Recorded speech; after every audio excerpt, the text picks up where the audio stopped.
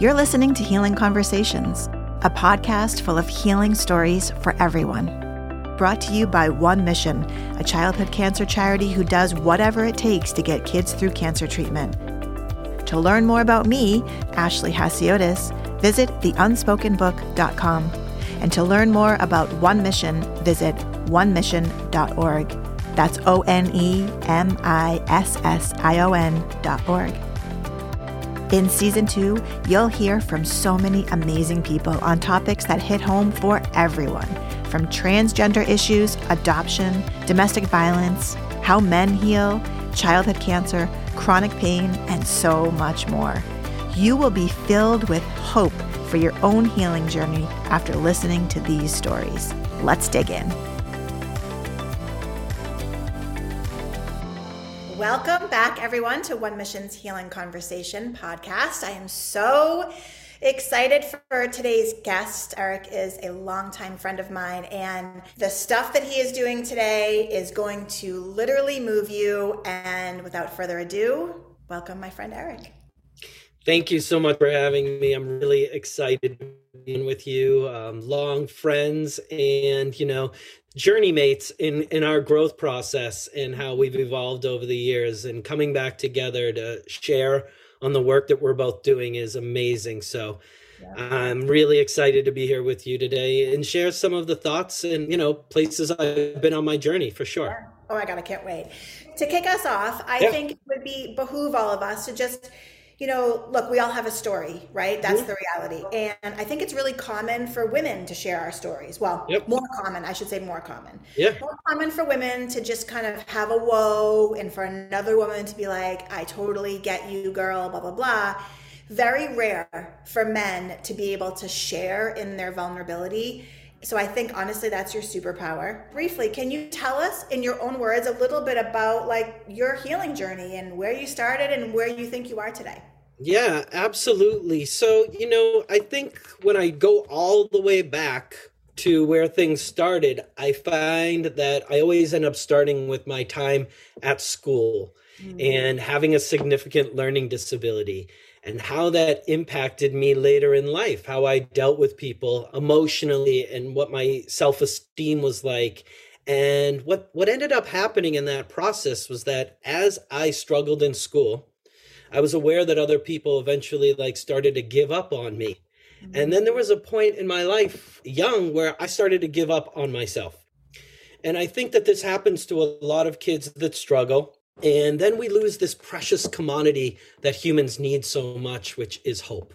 And when we lose that hope, we kind of get lost, and we start transferring those behaviors as we get older into our communication skills with partners and how we deal with ourselves, right? And then this whole blame and shame thing really starts to evolve. For me, that's kind of the source of a lot of the issues that happened to me.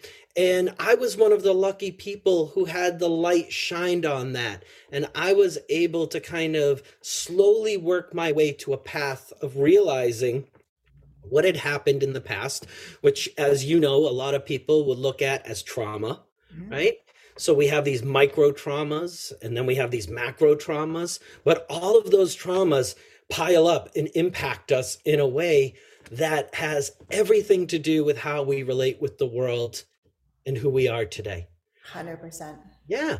So for me, I think coming to terms with some of those traumas, being able to look at them in a reflective way, which sometimes we call being the watcher, which means, we are able to go back to things that maybe happened to us in the past.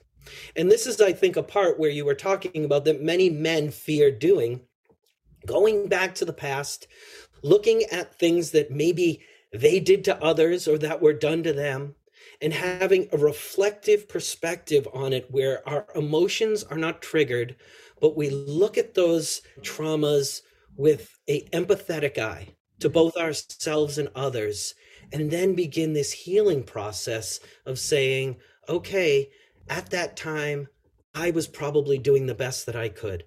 And those around me, even if they were hurting me, may have been doing the best that they could. And when we can release some of that anger, sadness, and shame, That is the beginning to me of the healing process. And I think if more men could engage in that process of looking at their past and finding pathways of healing, that they would be much better partners, friends, and humans in this world. Oh my goodness. Drop the mic. We're done. Podcast is over. So much to unpack there. So Yeah. you said one thing that I was like, oh my gosh, don't forget this.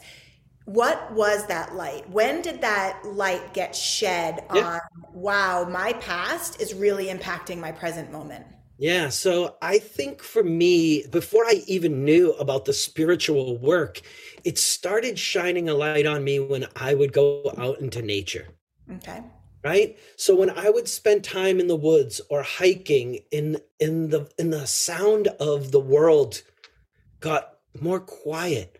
It allowed me to do more self-reflective thinking. It's really the thing that keeps people from meditating. It's what we call like the monkey mind, right? That keeps spinning and ruminating. But when we get out into nature, there is just this natural response to slow our minds down. I think that's why when people are hurt or feeling like they're just at their lowest point, you notice people go to the mountains, they go to the beach, they go to the lakes and the rivers, and that's not a coincidence. It's because there is a moment there where we can reconnect with what we call the more than human world and really weave ourselves into the fabric of everything. And once that happened, I started getting more curious about this calming, quiet mind. And then through yoga practice, meditation, and really, honestly, being willing to learn from others and being accepting of new ideas, I was able to open my mind up and start saying that there are things to unpack and that I can be better. And once that started happening, it almost becomes like you want more and more. The healing becomes almost the new addiction because you see that there's a possibility of feeling whole as a human.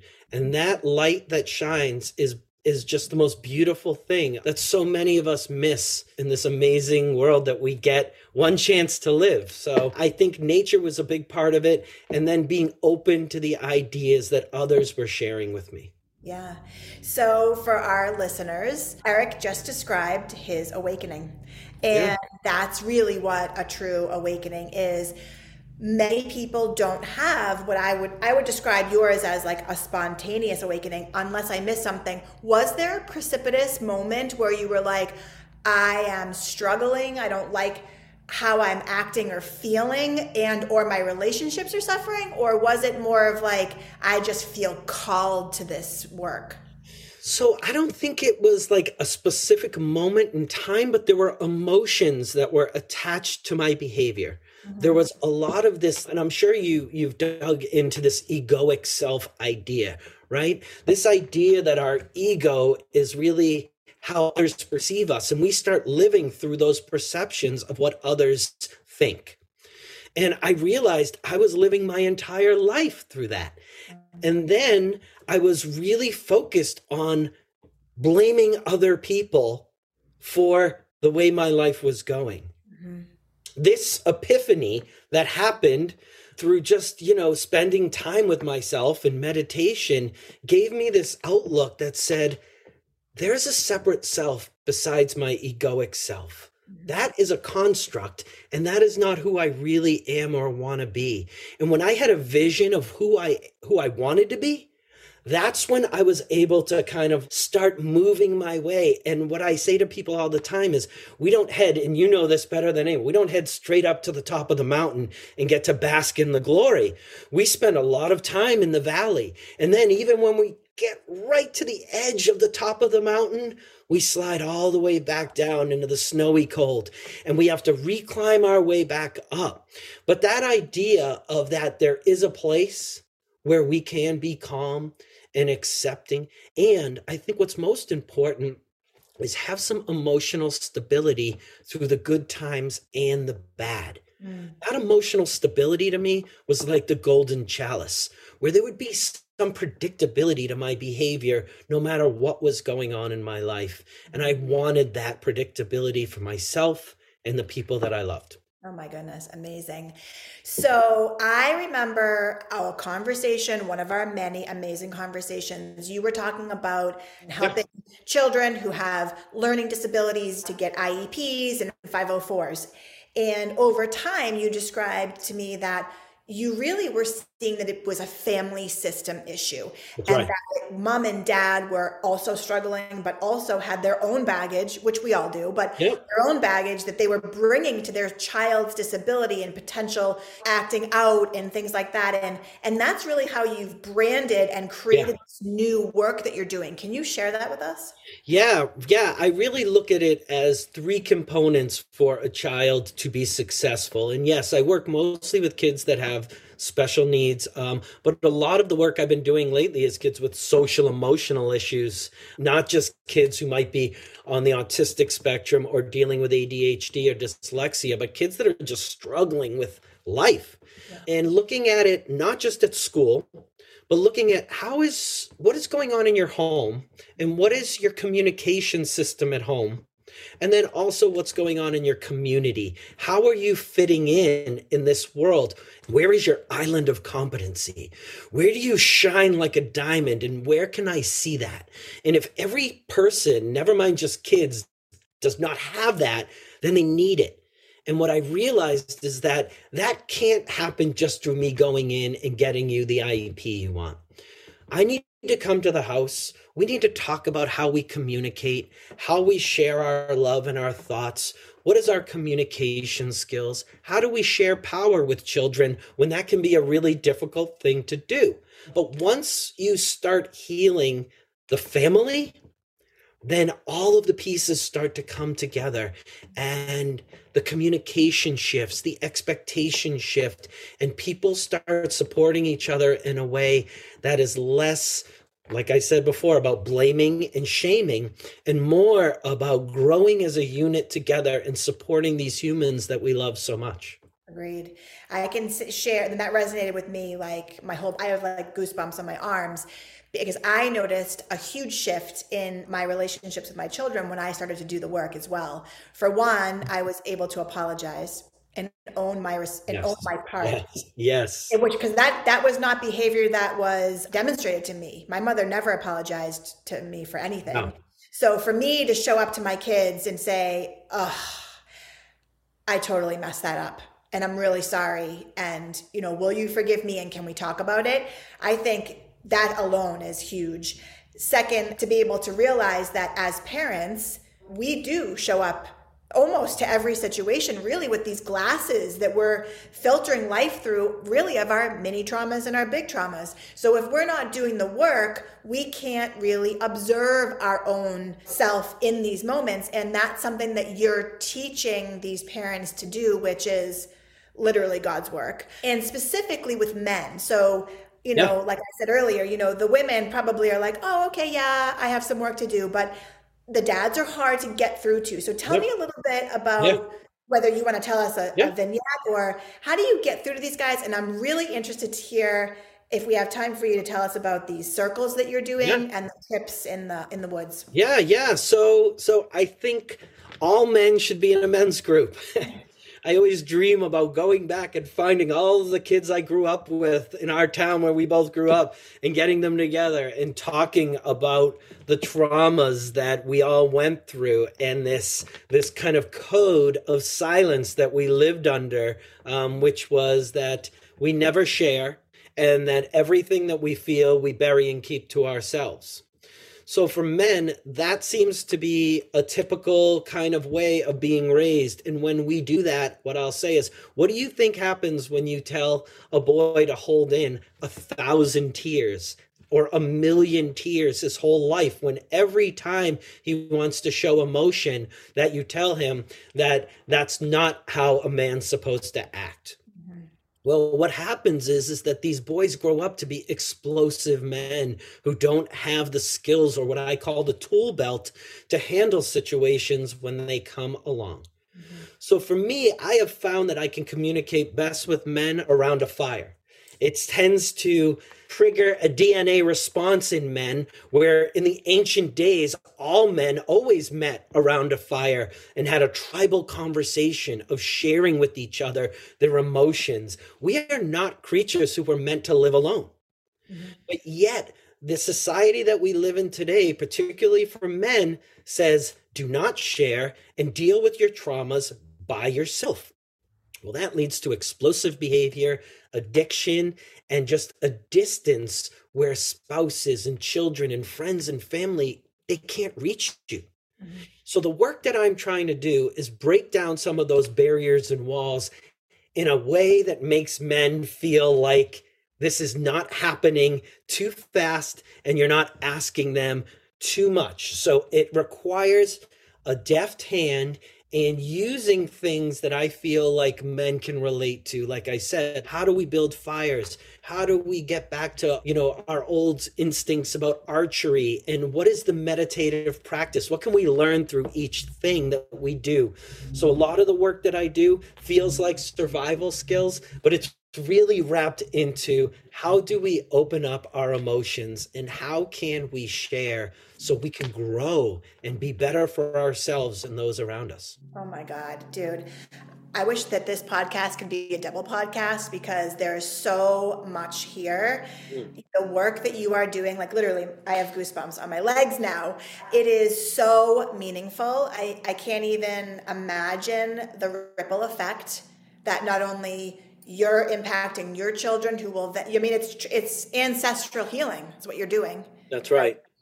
And that is heavy lifting, but it absolutely can be done. If we can, and it's never too late. You could be 70 years old as a parent and you can start your healing then, and it will positively impact your children.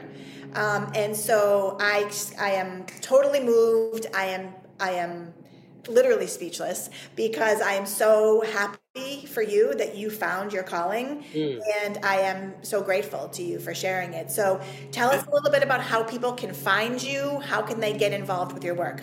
Yeah, so my website, my direct email actually is Eric with a C at rainmakeredu.com, which I'll share with you if you want to share with anybody else. But if you go on there, you can connect with me in a couple weeks. Yeah, in November, I'll be assisting a men's group program up at Kripalu, which will be a retreat for men to explore the outdoors and to explore themselves. So I'm really excited about that. I'm also connected with a group called Every Man, which started in Western Mass, and they run a lot of beautiful free groups and opportunities to just peek into this work without committing and see what it's like. A lot of the guys that come on at the beginning, they don't turn on their camera for the first couple times. And then eventually they evolve and realize, wow, this is the work that I have been dreaming about that sets me free. Oh my God.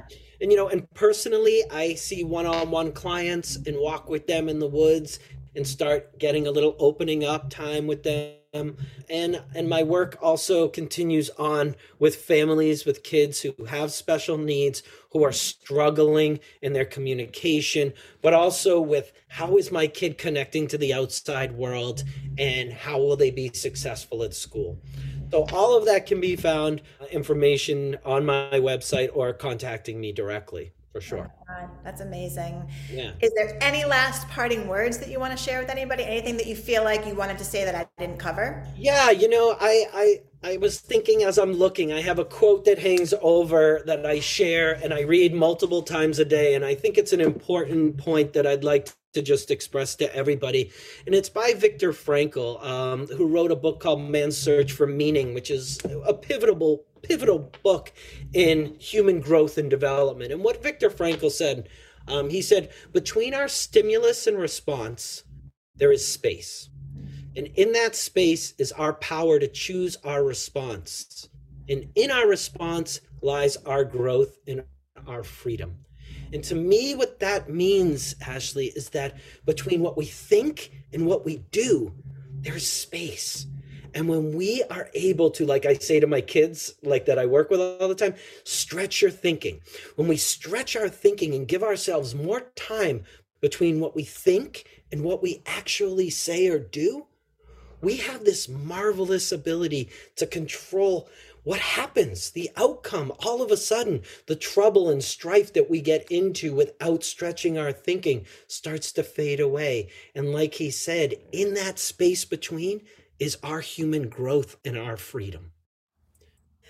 Oh my God, yes to all of that. And by the way, when I was listening to you talk about the space in between, that's what I always say to my clients when I'm teaching them meditation, right? Like, first of all, you already know how to meditate, but second of all, it's that space in between your thoughts. That's the sweet spot of calming your nervous system down, healing your DNA, etc. And then ultimately and eventually that space shows up in your everyday life, not just in your meditations. And you do have the capacity to think before you respond. That's right. It's beautiful. Yeah. This was absolutely amazing. I hope I can have you back on again, because Anytime. I know that, there's more here, and the work that you're doing is amazing. We will make sure to put links in social media and put them in the show notes too. So for everybody to be able to reach out to you, and thank you. Thank you. Thanks for tuning in to Healing Conversations, a One Mission podcast. Remember, you're not alone in your healing journey. Many have come before you, and many will come after. Everyone has a story. By sharing yours, you heal the world. We're so grateful to our guests for their vulnerability, honesty, and healing vibrations. Cancer can steal a kid's childhood. We help them get it back through programs and activities that foster friendship, fun, and positive distractions from treatment. Whether it's putting on holiday celebrations, providing art and music therapy, or paying for expensive hospital parking, One Mission makes life brighter for children and their families from the moment of diagnosis through treatment and beyond. Follow us on Instagram @OneMissionOfficial and on Facebook @OneMission. Join our mailing list at onemission.org to stay up to date on our news and events. This podcast is sponsored by Provident Healthcare Partners. If you would like to become a part of this podcast, email us at info@onemission.org. To keep this podcast going, please consider a donation to One Mission that will bring programs and services to kids fighting cancer. Text DONATE to 44321. To learn more about my healing journey with chronic pain, overworking, and collapse into migraines, read my book, The Unspoken, available on Amazon. Thanks to our producer, Michael Harmon.